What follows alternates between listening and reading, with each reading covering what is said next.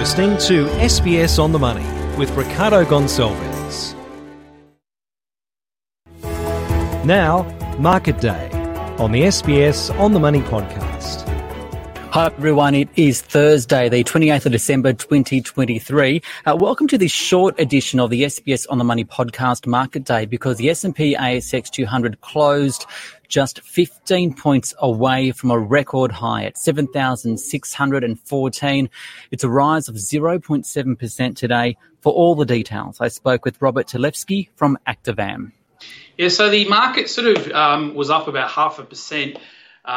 For most of today, up about 7% for the month. Australian shares sort of rose, I guess, to their highest since April 2022. 8 out of 11 sectors posted positive returns. That's a good thing, I guess, from a broader market perspective. A lot of these sort of gains were mainly driven by the mining stocks, and this was following China's government sort of announcing some stimulatory measures to basically, aimed at the property sector. As well. So today's best performers included Core Lithium, Saynar Mining and Chalice Mining. Overnight, the US, we saw some continuation of this recent rally. It was up modestly. Tesla was up 2% on news of its starting production on its new Model Y. Does it surprise you that despite higher interest rates this year, a slowing economy, that the market is up not just 7% for the year, but more than 12% since the low it reached at the very beginning of November? Yeah, so we're not really surprised by the upward movement in equity markets broadly, both domestically and internationally. You know, this rally sort of is in response to that possibility in recent sort of, I guess, weeks that the Fed had announced the potential for cutting rates in 2024. And for other global central banks, like the RBA, and others to follow suit in 2024. I guess even hinting at sort of the Fed cutting rates was always going to be a real positive for equity markets. I'm more surprised with probably the magnitude of the upward swing, and given that there's still some risks, obviously, around softening global growth and softening global demand in 2024. What I don't understand is this solid iron ore price. It's at an 18-month high. That's despite China not really firing as much as it was expected to by many analysts at the beginning of the year. What do you think is behind that higher iron ore price? It's a fair point, Ricardo. I think iron ore has surged to $140 a tonne. That's the highest in 18 months.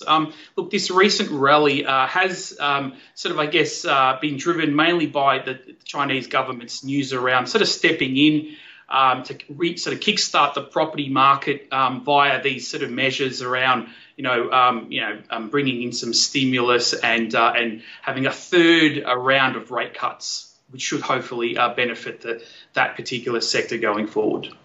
Okay, so the ASX200 is only just a few points away from a record high.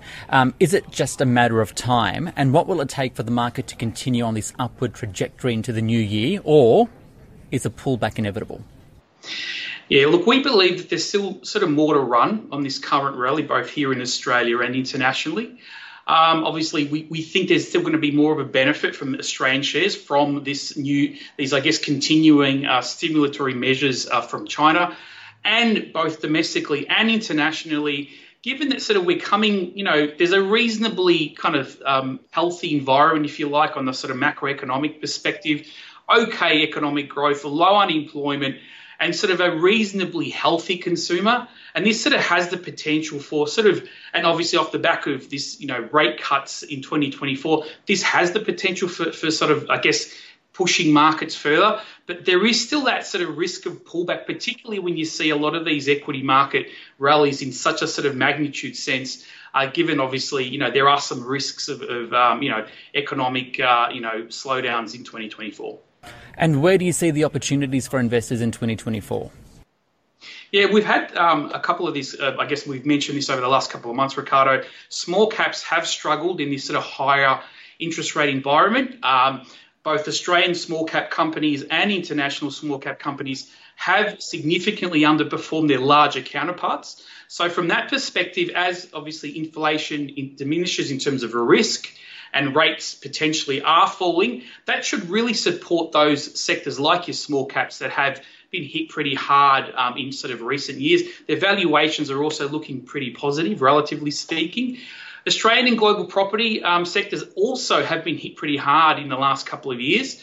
And, we've seen a little bit of a bounce in recent times. And we think, again, there are other sectors that should benefit from, a lower interest rate environment.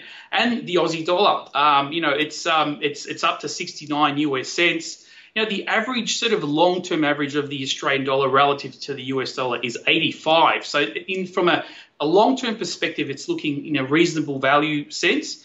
And we also believe that the US Fed will probably start cutting rates more aggressively relative to the RBA, and that should also support the Aussie dollar going forward. That's Robert Talevski there from Activam. Thanks for joining us on this shortened SBS On the Money Market Day podcast. The SBS On the Money podcast returns to normal next week on Tuesday. This SBS On the Money podcast is provided for informational purposes only. The content on this podcast should not be understood as constituting advice or a recommendation. It is not personal advice and does not consider your personal circumstances or objectives.